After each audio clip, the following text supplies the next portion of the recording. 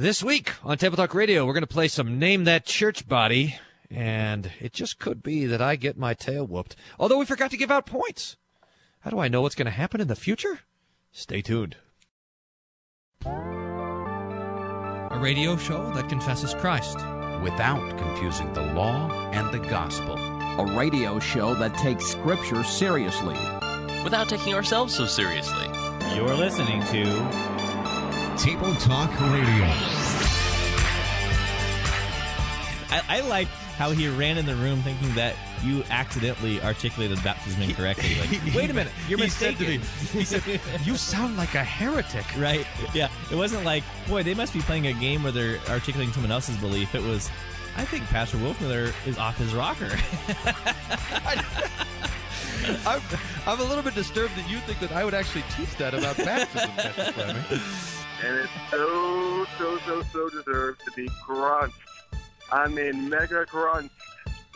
So, you guys would put mega crunch on the song. That would be awesome. Keep preaching the word, pastors. Keep it mediocre and hilarious. Busting the myth that practice makes perfect. This is Table Talk Radio. Great show. Did you see that email I sent you about the mediocre and hilarious T-shirt design? Love it. And also, there was, these guys, Zach Lesher, Pastor Hoffman started have you seen this? They started a new podcast called the, what is that called? The No Drama Podcast. So that makes us the All Drama Podcast. And they were talking about how mediocre they are. So we're going to sick the lawyers on them for claiming our adjective.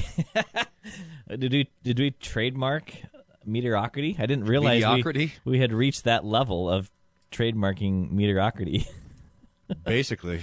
Okay. The middle ground, it all belongs to us. Any middle part of the bell curve, that's us. That's right. Other people claim it, but only people believe it when they hear it. Someone asked on the Facebook page, how did that whole mediocrity thing start? I was trying to. Do you remember how we started calling ourselves mediocre? I think it was one day we realized, this show is not as horrible as it used to be. It's solidly in the mediocre camp, and I think we've just owned it since then. We thought, we don't want. We want to leave some room for improvement. Yeah, I mean, so there. It was the point where there was just room to get worse. I mean. It was the worst, and then it was just up a notch, and that's when we started using the mediocre slogan. So, yes, anyway, that's right. Well, okay, so here's the lineup for Table Talk after buzzwords.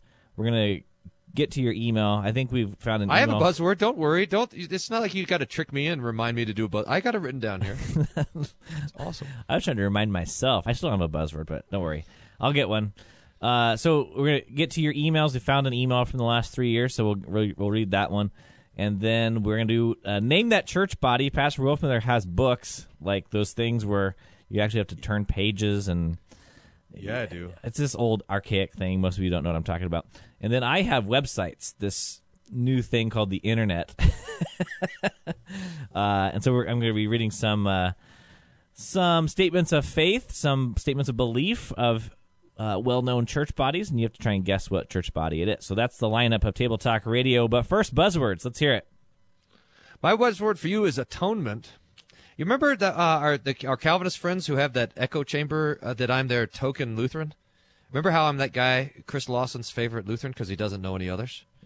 And he said, apparently he wants me to come on there once a month now and to talk about different theological things. And this month their topic is the atonement, and they have people on from different theologies to talk about what the atonement is. And I was legitimately baffled by the fact that other people have different ideas of the atonement. So he would tell me, would you believe this? And I said, no, that sounds horrible. That's terrible. And he says, oh, that's what this idea is. And so he's telling me all these that's what I believe. all these bad ideas of the atonement. And I said, my goodness, people have.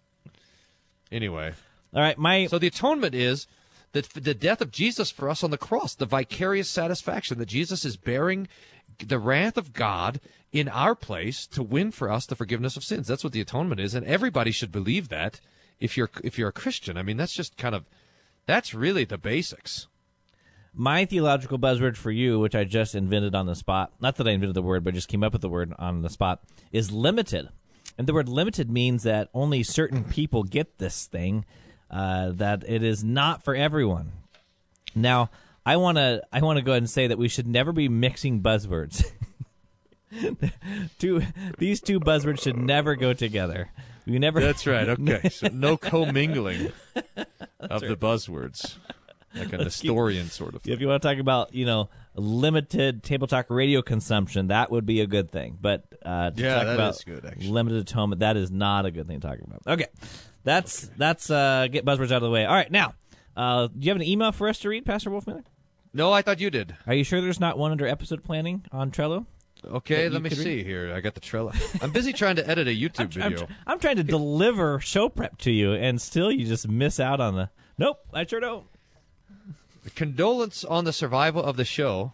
This email writes. I haven't read this email yet. It's pretty good. Maybe next year. He's hoping it will die, I mean, euthanasia is now legal in Colorado. Maybe we euthanize the show. And Oregon. My wife and I... So there's not a chance. My wife and I were once Reformed and now mercifully are confessional Lutherans. We have a question about prayer and the will of God. Before becoming Lutherans, we just prayed and waited to see if our requests would be granted. Among Lutherans, we find what seems like an attitude of whatever will be, will be. Is that a song? I think it's a song. We pray in the liturgy together on Sundays, but there seems to be little talk about asking for something, some specific need to be provided among us. Having, we believe, had specific requests of very real needs provided, we wonder about the silence. Is it just humility on the part of other Lutherans, or fear of seeming to affirm the excesses of other groups? Sincerely, your listener, Verbum Domini Manat in Aeternum. I don't know Pig Latin. How am I supposed to determine what... I don't know Syriac. Please write in English. Verbum Domini. I don't think that's Pig Latin. I think it's just regular Latin. Well, regular Latin, I know. Let's see. I can do that then. The word of the Lord endures forever. Can you believe that we have a listener named Verbum Domini Manat in Aeternum? That's probably one of the coolest names I've ever heard of. No. That's some region in Australia that you're not familiar with. Aeternum in Aeternum. That's what. Yeah. So that. Oh, I see. The name is Verbum Domini Manat in Aeternum. That's where they live. Yeah, Aeternum, Australia. So this is from Verbum. This is from the name. This is from our listener Verbum. Verbum de Manat. Do you think this is funny for the Aeternum. listener? I mean, because they don't even get to see the email; they just have to hear you ramble on about. I know. Who knew? I didn't know that Aeternum was in Australia, or else this would have been better. Be careful how you sign your emails. I'm just going to say that. It's interesting that the emails that we get now, people are sure to say that they're not from Australia. Like that. That's like one of the required things. Hi, I'm Bob, and I'm not from Australia. We can sniff them out, though. Okay, so a lot of people don't want to admit to being Australian. Here's a question of prayer. Now, can you lay out the two perspectives on prayer from this listener from being Reformed to Lutheran? So that she said that, or he or she, I don't know. Is verbum a masculine or feminine? I think it's a masculine name. Okay, right. And plus, he talks about his wife. So that would be a pretty good indicator. You're right. Okay, both solid clues. Before becoming Lutheran, to the self-identity, prayed and waited to see if our request would be granted. And he says, among Lutherans, we find out the attitude of whatever will be, will be. Is there anything behind this theologically? Do you think? I hope not. So Lutherans are lazy about reading the Bible and praying. That's the problem. I mean, that's really... I mean, the problem with the evangelicals is that they're trying to find comfort in their own obedience, and so they're motivated. The Lutherans should pray more, although I've found that the more you get to know the Lutherans, especially the old ones, and you visit them, they pray, they just don't wear it on their sleeve. They'll pray for things very specifically. If they're not, they ought to. And we ought to probably pray more, although whenever I, hear confession and give the absolution, and I should speak for myself, every time I go to confession, well, this is one of the first things I'm confessing is my lack of diligence in prayer. It's always, C.S. Lewis says this, that prayer is always a burdensome thing. And I was reading this line from Kleinig. He was talking about one of the Desert Fathers, and he says, prayer is battle to the last breath. And so it's hard to pray. Because oftentimes we don't see the Lord is telling us to wait, or he answers it in a different way, or because we think that we can have a more direct impact if we just get after it ourselves, and so we don't pray like we should for the things that we should, and that we should repent of that, and we should pray more often. We should pray in the morning, we should pray at night, we should pray without ceasing, we should pray for ourselves, we should pray according to our vocation, which means we pray for our family, both above us and below us and beside us, our parents, our children, our siblings. We should pray for our neighbors, even the neighbors who live around us. We should pray for our pastors, and pastors should pray for their people. We should pray for our rulers. We should pray for a way to be made open for the gospel. We should pray in times of need, like Peter prayed when he said, Lord, help us. We should pray before we start something. We should pray at the end of the day. Pastors should stop what they're doing and pray in the middle of the day at noon. That's part of the work that they've pledged to do. In other words, we should pray more. But, I mean, there is something to be said to the fact that there is a distinction between those things that God has promised, which we pray with confidence, so that the Lord has promised, that he would forgive our sins by the death of Christ. In fact, he has forgiven our sins. So we don't need to say, Lord, if it is your will, forgive us your sins, because we know it's his will. Now, certainly there's a lot of things that we pray for that are not necessarily promised from God. Whether I, get sick and be healed or get sick and die is not up to me. And so we pray, and we would say, according to your gracious will. So, just a few thoughts on prayer. I don't know if that's any different than what the Calvinists believe, except for I'm not sure the Calvinists, because of limited atonement, could necessarily know that God has promised that forgiveness. But anyway, we'll take a break, and we'll be right back. Yay, I thought you weren't supposed to. You get minus 500 points for combining the... All right. Combining the buzzwords there.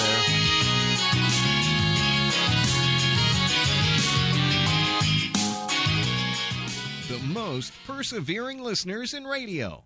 You're listening to Table Talk Radio. Get the Around the Word devotions delivered to you in a free daily email. You can sign up for that at whatdoesthismean.org. Click the devotions button.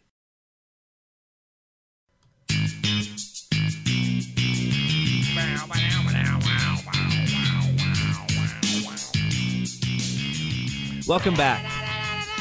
Table Talk Radio. Making public domain music sound better than it ever did. I'm not sure you're actually having that effect. By contrasting it with our voices. Oh, yeah, I guess you are. I take that back. Yeah. All right, so I think we covered the matter of prayer. Anything else on that? No, did we make the point we should pray more? I'm working on this big thing on Paul and the pastor's work of prayer. And you know how Paul always, without ceasing, we pray for you, always remembering you, always holding you in our heart, praying that the Lord would make a way, that he would bless you, that he would give you knowledge beyond understanding. Paul understood that the reason why things happen in this world is because the Lord is answering prayer. In fact, I think we can say this, that the reason that every time God acts to save and rescue his people, it's he's answering a prayer. I mean, when the Exodus happened, the Lord was praying. When he brought them back from captivity, the Lord was praying. And we see even Anna and Simeon praying for the redemption of the Lord to come when Jesus is born, so that always the Lord is answering our prayers. And this is true also when it comes to the work of evangelism. We try to figure out why people come to the church, and we can't figure it out. I mean, one person comes for this reason, another for this reason. Who knows? There's no rhyme or reason until the only thing that seems to hold true is that every person who comes to the church comes because there was a Christian who was praying for them, that they would come. So it's part of our spiritual warfare.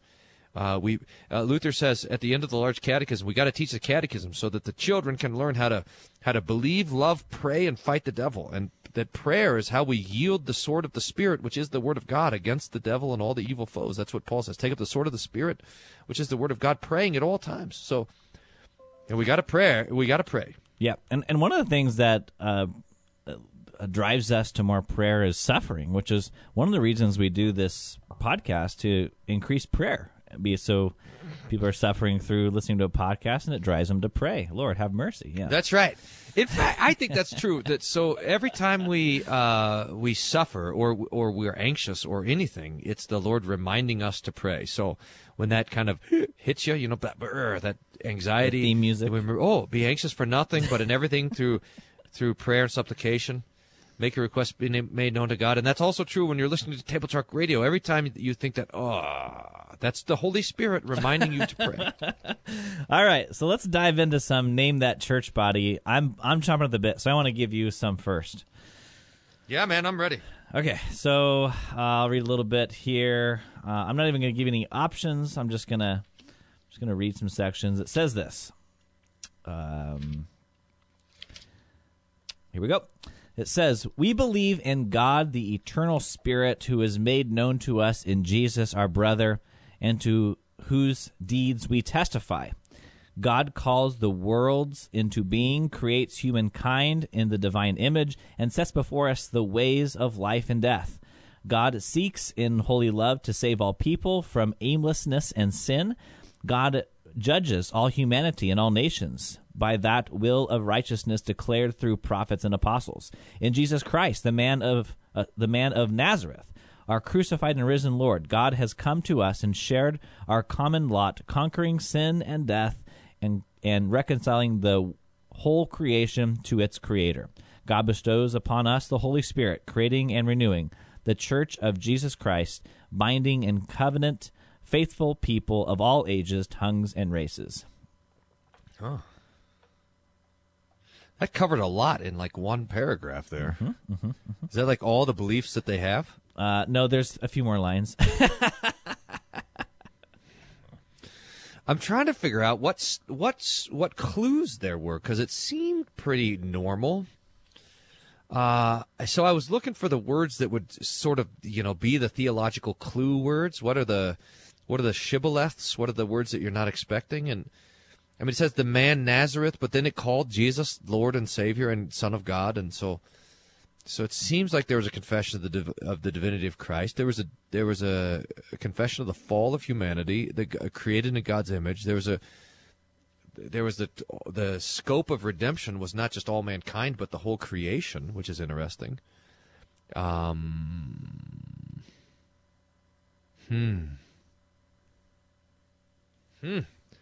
don't know. You better give me those other lines. Okay. Well, there was a few more lines of that one confession, but I have a few things. I'm going to switch to a different document within this church's confession. So I'm going to read in a different document a little bit about baptism. Does that sound good? Okay. All right. Yeah. It says, "What is baptism? Baptism is not merely water, but it is water used according to God's command and connected with God's word. What is this word of God? As recorded in Matthew 28:19, our Lord Christ said, 'Go therefore, make disciples of all nations, baptizing them in the name of the Father and of the Son and of the Holy Spirit.' What gifts or benefits does baptism bestow? It effects forgiveness of sins, delivers from death and the devil, and grants eternal salvation to all who believe, as the word and promise of God declare." I'll just read one more section. "How can water produce such great effects? It is not the water that produces these effects, but the word of God connected with the water, and our faith, which relies on the word of God connected with the water. For without the word of God, the water is merely water and no baptism. But when connected with the word of God, it is a baptism that is a gracious water of life and a washing of regeneration in the Holy Spirit, as St. Paul wrote in Titus 3, 5-8. I think you just violated copyright there. That sounds strangely familiar, those words, because that's small catechism stuff. So that's Lutheran. I mean, now what you could be really trying to throw me off because, because that's just small catechism. I wonder if anybody else is claiming the small catechism other than a Lutheran. I mean, this is beautiful. That's beautiful. 3. I didn't talk about the benefits of baptism. Did you just skip the section on the benefits, or was the benefit of baptism not mentioned in that? Let me look. I did skip some parts. Yeah, I just jumped over that to get to the okay. Yeah. Okay. Okay. So you gave it. So there was a. Okay. So you're reading something online. It's not quite our translation of baptism. I mean, of the catechism. It's a couple words off. You've read the small catechism on baptism. you read this long kind of thing, which was sort of like a whole creed rewritten. Are you going to give me one more clue? Yes, I am. Oh, okay. Whenever Well, I'll wait for that clue. Oh, okay. I thought you wanted to flounder around a little bit, but you just want me to go right for it. No, I mean, I'm floundering. I mean, because I would just right now I would guess Lutheran, but I don't think that's going to be. I bet you want a kind of Lutheran. All right. Well, let's see if this helps. Here's another section on baptism. How does baptism remind you and assure you that Christ's one sacrifice on the cross is for you personally? In this way, Christ instituted this outward washing, and with it gave the promise that as surely as water washes away the dirt from the body, so certainly his blood and his Spirit wash away my soul's impurity, in other words, all my sins. What does it mean to be washed with Christ's blood and Spirit? To be washed with Christ's blood means that God, by grace, has forgiven my sins because of Christ's blood poured out for me in his sacrifice on the cross. To be washed with Christ's Spirit means that the Holy Spirit has renewed me, has set me apart to be a member of Christ, so that more and more I become dead to sin and increasingly live a holy and blameless life. I do want to jump around a little bit here on this one, too. It says, does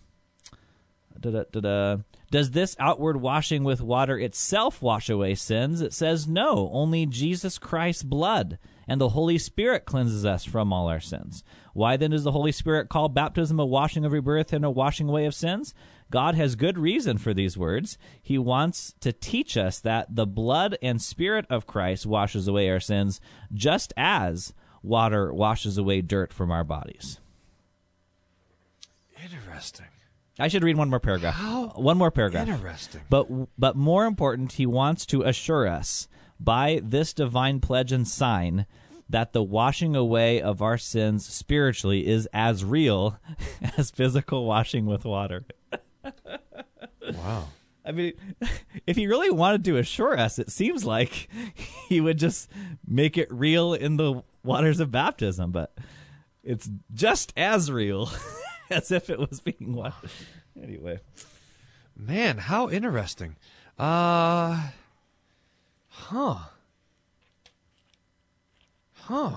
Boy, I got you on your heels. This emphasis on having baptism, but then wanting to make sure that you don't get. It's like it's sacramental, but not too sacramental. It seems like a kind of classic pietist move. All the talk of the blood of Jesus is going to point me away from the liberalizing churches. I think the liberal churches generally want to move away from blood and sacrifice language altogether, and there was no attempt at that. In fact, the blood was emphasized in these quotes. So I think it's going to be it's going to be traditionally a conservative Lutheran church body that's going to have pietistic roots. My guess is going to be that this is from. Is this from an individual congregation or from a church body? A church website? body website. Yeah. I'm going to guess that this is going to be one of the pietistic Lutheran churches, like the Church of the Lutheran Brethren, or something like that. Fine. What is the Church of the Lutheran Brethren? Sorry, no good. I forget to swing and a miss. You know, we're just was I about close? 10 seconds left, so I'm going to let you. I'm going to give you a second guess on the other side of this break. I'm going to let you think about it. You were second opportunity for shame. Yeah. I mean, you could get it right after this break. So just think about it. Okay. We'll take a break, and when we get back, we'll give you another crack at guessing who believes the things that I read, and see if you get it right. If you want to call in with comments or questions, 1-844-51-FAITH, 1-844-51-FAITH. Or you can send us an email, questions at tabletalkradio.org. You're listening to Table Talk Radio, and we'll be right back.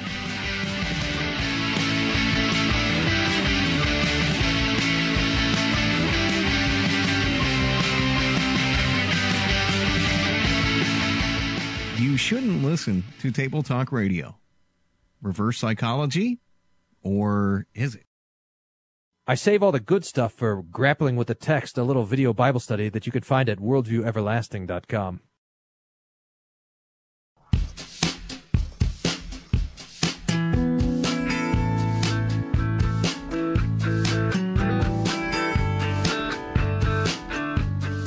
What amazes me is that you have people asking you to fill in on their radio programs, and I'm just wondering, have they never... Oh, I guess that explains it. Have they never heard Table Talk Radio before? Because I'll give you an example. Pastor Wolfmuller, what's the call-in number to Table Talk Radio? 1-800-SOLA. Yeah, see, that's why you wouldn't want Pastor Wolfmuller to How is that? guest It host doesn't even your have enough radio numbers. show. I don't know how you got a broken phone number like that. 743-SOLA. Yeah, 1-877-743-SOLA. Just try that number, everybody. Just keep dialing till And you see get if us. Evan's voice comes. I mean, You This is- never know. this is the guy they're asking to sub in on their radio show? All right, whatever. All right, so we're playing Name That Church Body, and Pastor Wolfmuller whiffed miserably on the first guess.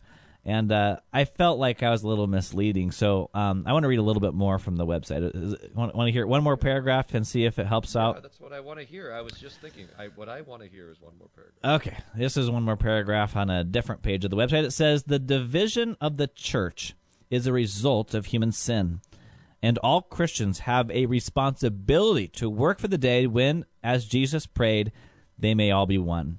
Ecumenical relations help us learn from the spiritual traditions of other churches. They help us serve the world more effectively in God's name.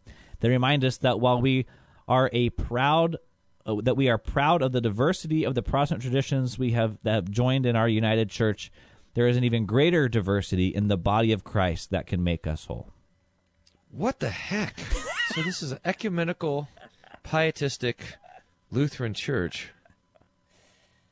Is this a World Council of Churches? No. I mean, what's that Lutheran? What's the International Lutherans? The International? No, that's the conservative one. The Lutheran World Federation. Is this the Lutheran World Federation? And all right, you were looking for the United Church of Christ. Really? Yes. The Okay. United Church of Christ has the small catechism? Yeah, and then the second thing I read was the Heidelberg Catechism. So they have both. Here, I'll read you the list of what they call testimonies, not tests of faith. It is, got to back up one more page. So the statement of the UCC, and then several articles. The Apostles' Creed, Nicene Creed, Luther Small Catechism, Heidelberg Catechism, Principles of Christian Church, Kansas City Statement, Evangelical Catechism, the Barmen Declaration, Basis of Unity, Presbyterian Catechism. So the whole deal with the United Church of Christ is that Christ commands us to be united, and the way that we become united is to pretend like there is not the law of non-contradiction. So you can have, on the one hand, Luther's Small Catechism that says, hey, look, this is what baptism does. And then, on the other hand, have the Heidelberg Catechism which say, hey, this is what baptism doesn't do, and hold those both as testimonies of your church. But I mean, this is fascinating, because you remember how the Missouri Synod got its start. There were those Germans, the German Lutherans who didn't want to worship with the Reformed. Yeah, well, I remember those guys, the mean ones. Well, there were the Reformed guys who didn't care. They said, I don't care, let's just worship together. Right. And they are a large branch that end up making the United Church of Christ, along with the evangelical church and the congregational churches that come from Anglicanism. So it's like this big pot of stew that you just keep dumping in church bodies, and what you get is the United Church of Christ in the end. That's wild. Wow. Well, shows me. Man, I had no idea, but they got all the stuff. They got all the... There you go. All right. So do you have a church body to give me some confessions to try and decipher here? Do I ever? All right. You got a lot to pick from. It looks like they got about, a bunch of articles here. Here, I'll read one on free will, and then I'll let you choose some. The condition of man after the fall of Adam is such that he cannot turn and prepare himself by his own natural strength and good works to faith and calling upon God. Wherefore, we have no power to do good works pleasant and acceptable. Wait a minute. pleasant and acceptable. Oh yeah, pleasant and acceptable to God, without the grace of will and working with us when we have that goodwill.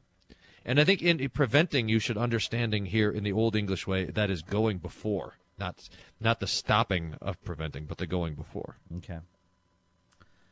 So you did cut out a little bit. So could you summarize what the last part of that said? Yeah, it says, without grace of God by Christ going before us, we may have a goodwill working with us, then we have that goodwill. So you can't do anything good without Jesus. That's the basic idea. Okay, and I would agree with that. We can't do any good without Jesus. You know, one of the things that I was listening for before you cut out, it was really hard to listen to you when you cut out, but one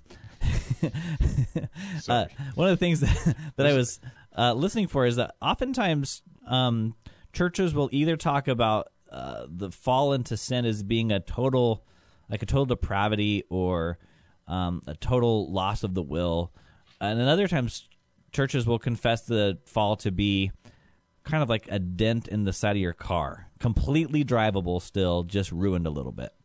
Right. And so it sounds like, if I understood the quote correctly through the silence, is that that this church confesses that the fall completely disables a person to have any free will to make a move towards God or do any good works. So far, I agree.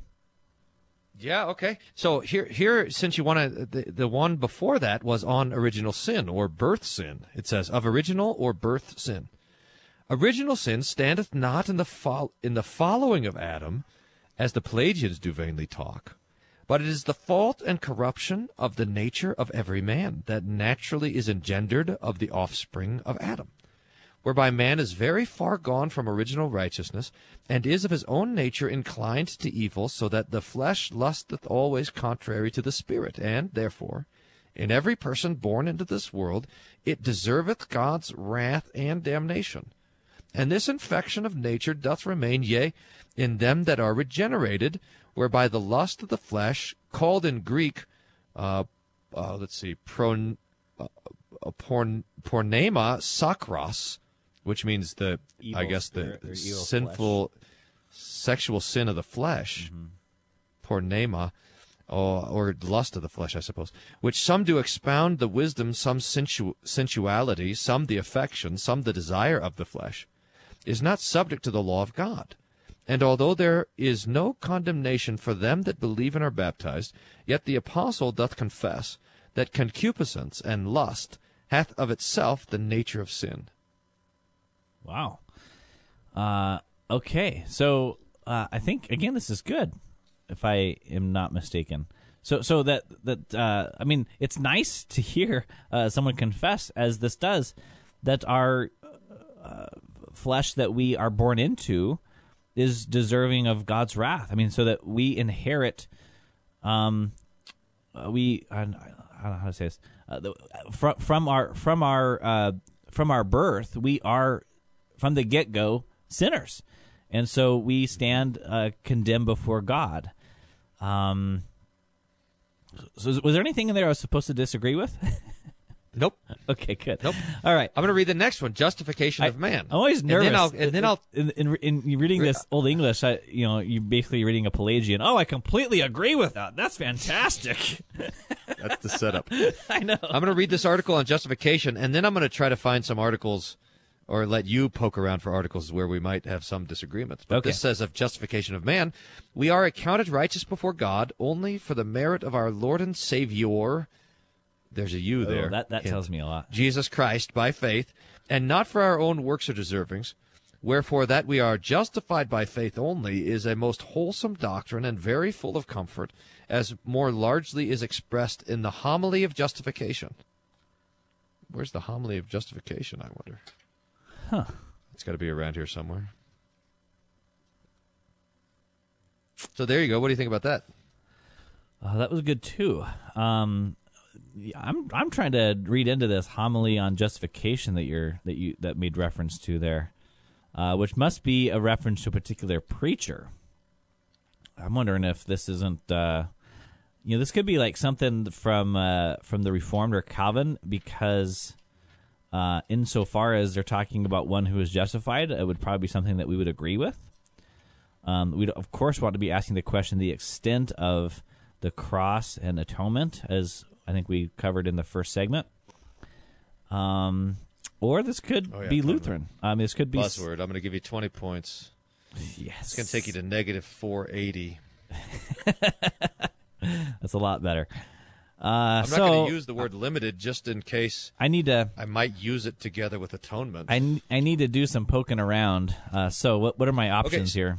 It looks like you got about, I'm just counting, it looks like maybe about 39 different articles here. So on faith in the Holy Trinity, the Word or Son of God, which was made man, the going down of Christ to hell, resurrection of Christ, Holy Ghost, sufficiency of the Holy Scriptures for salvation, the names and numbers of the canonical books. Okay. The Old Testament. Shoot, Free will. You got a bunch. Sacraments. We're already out of time, but when we come back, I do want to hear about the names of the canonical books. That's going to be interesting.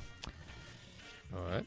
So I will continue in my endeavor to try to pin down this church body when we get back from this break. You're listening to Table Talk Radio. We're already going into the last segment of the program. I'm not sure we're going to get a chance to get to my other one. Maybe. We'll see. I'll hammer this one out real quick, and we'll get to the last one. Don't worry. You're listening to Table Talk Radio. Good. We'll be right back.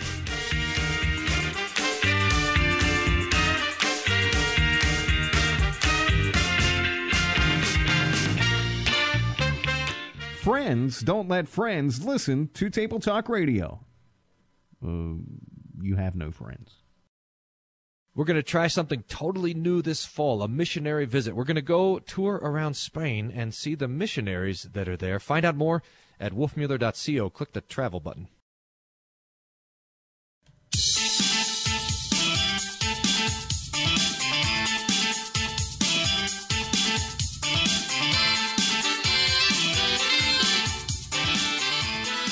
All right, we're back. This is Table Talk Radio, last segment of the program, and I'm finally on the hunt, but I need to hear about the canonical scriptures. So take it away. This is going to help you. Genesis, Exodus, Leviticus, Numbers, Deuteronomy, Joshua, Judges, Ruth, First Book of Samuel, Second Book of Samuel, First Book of Kings, Second Book of Kings, First Book of Chronicles, Second Book of Chronicles, the First Book of Esdras, the Second Book of Esdras, the Book of Esther, the Book of Job, the Psalms, the Proverbs, Ecclesiastes or Preacher, Cantica or Song of Solomon, 4 prophets the greater, 12 prophets the less. And the other books, as Hierome saith, the church doth read for example of life and instruction of manners, but yet it doth not apply to them to establish any doctrine. Such are these following: 3rd Book of Esdras, 4th Book of Esdras, Book of Tobias, Book of Judith, the rest of the Book of Esther, the Book of Wisdom, Jesus the son of Sirach, Baruch the prophet, the Song of the 3 Children, story of Susanna, of Bel and the Dragon, the prayer of Manasseh. Commonly received, we do receive, and account them canonical. Okay, that's really helpful, because now I know we're not listening to a Lutheran confession. How do you know that? Well, it's interesting that the Book of Concord never actually lays out which books are books of the Bible. And even today in the rite for ordination, it asks that, or even in our rite for confirmation, it asks that you believe of the books of the Old and New Testament or the prophets and the apostles. But it never actually lays them out. And I mean, technically speaking, you could have a confessional Lutheran pastor who rejects one of the anti-legumena. I said it. The anti-legumena books. So, like the anti-legumena, as opposed to the homolegumena. Yeah, right. It just dawned on me. I said it. Now you're going to be saying it the rest of the show. What? Saying what? Nothing. Don't worry about it. So, I mean, technically speaking, there's nothing in our confessions. The mute button is really handy. There's nothing in our confessions that would actually prohibit a person from being ordained because they would reject one of those. So it was a reformed move later that actually set out to name the books of the Bible, is my only point. Okay, so do I have any more options? Do I have any more things here? You got tons. I want to read the one about the Lord's Supper. Please do. I was actually going to have you go to the sacraments, so go to the... Okay, that's where the How do you get to there? Okay, here it is. Article 28.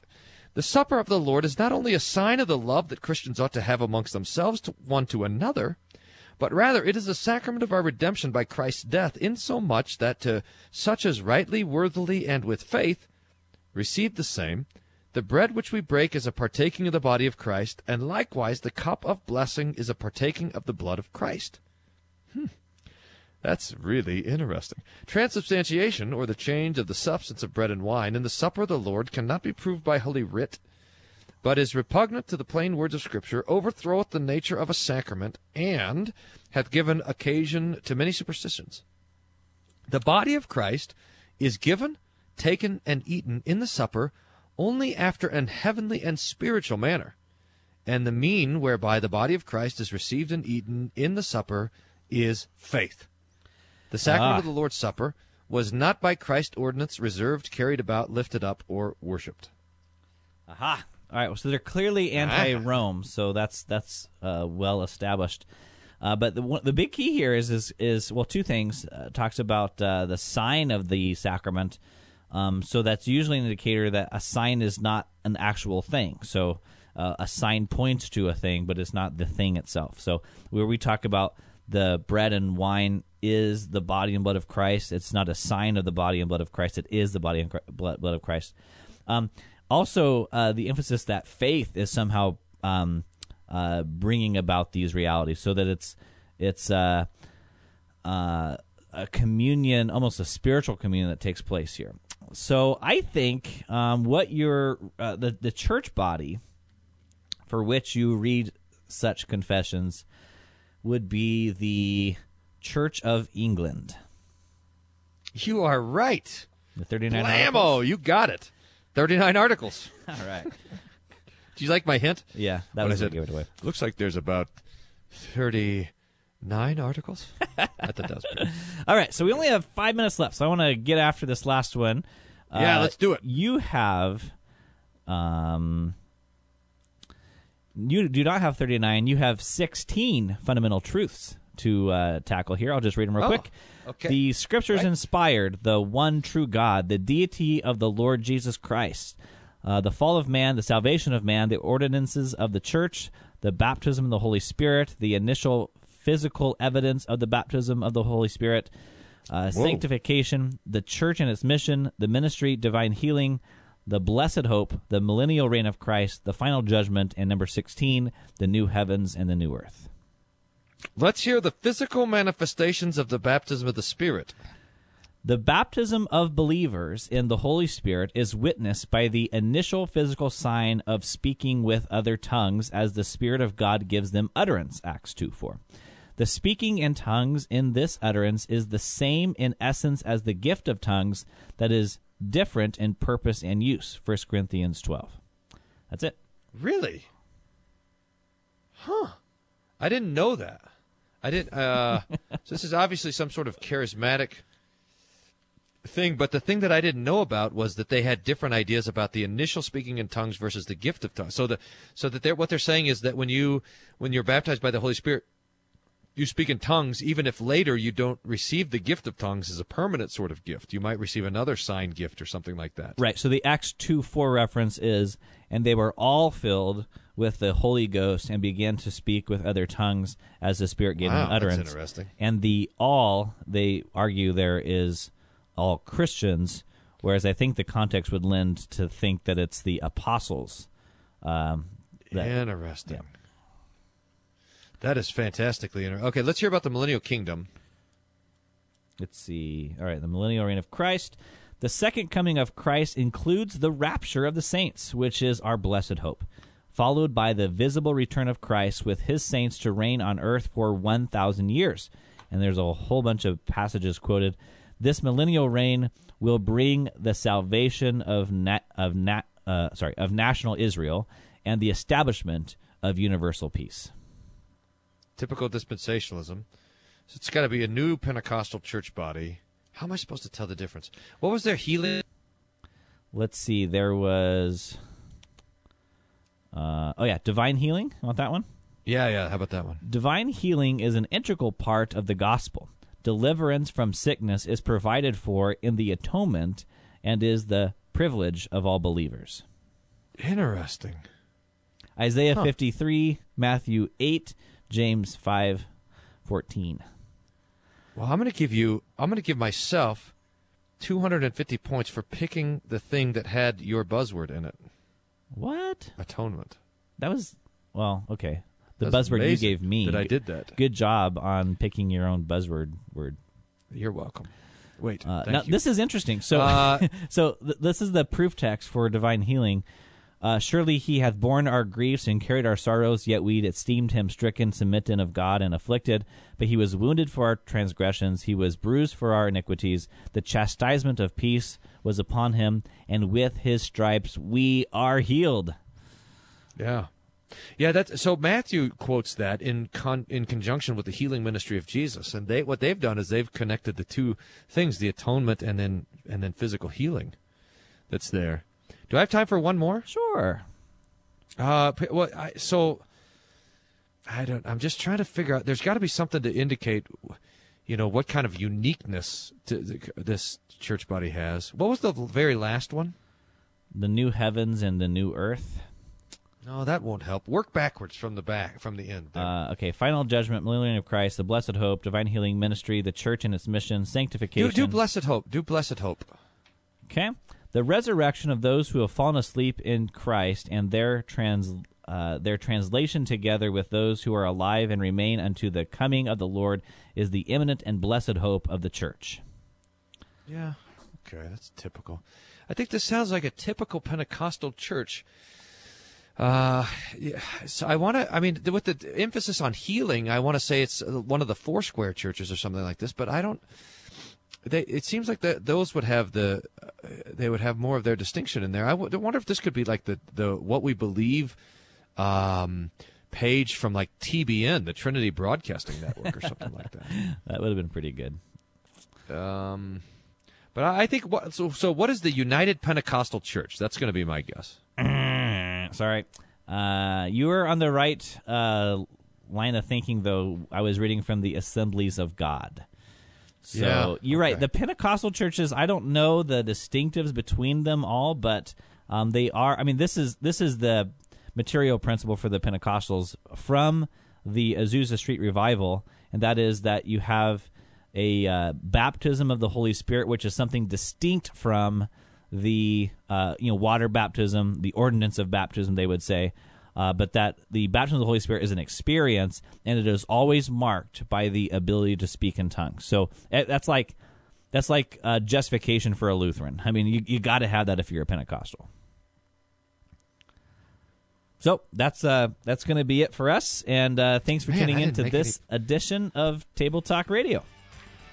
Where the points are like... You're running out of time. Oh. Something funny. Insert where the joke points here. are like how much we've promoted this conference that you and I are both going to be speaking at. Thanks for listening to this edition on of April Table Talk 11th Radio. here at Hope Lutheran Table Church. Talk Radio is all not of our for listeners everyone. should come Please to that. consult by the your way. pastor before listening to Table Talk Radio. Side effects may include nausea, advertise vomiting, that more. Yeah, there's going to be some good hallucinations, speakers. The aversion Flammy. to incomplete sentences with The aquatic Flammy's imagery, coming. psychosis, Ken stomach Peck's ache, coming. halitosis, You're lung there. cancer, I'm brain there. tumor, Mealy's sleep is going to pain, preach it up a internal bleeding, internal storm. combustion, a sudden craving to smell your backseat, claustrophobia, yeah, an it's gonna be uncontrollable great. urge to fight the Calvinists It's gonna on be Twitter, great. and falling off your treadmill. For more information, visit tabletalkradio.org.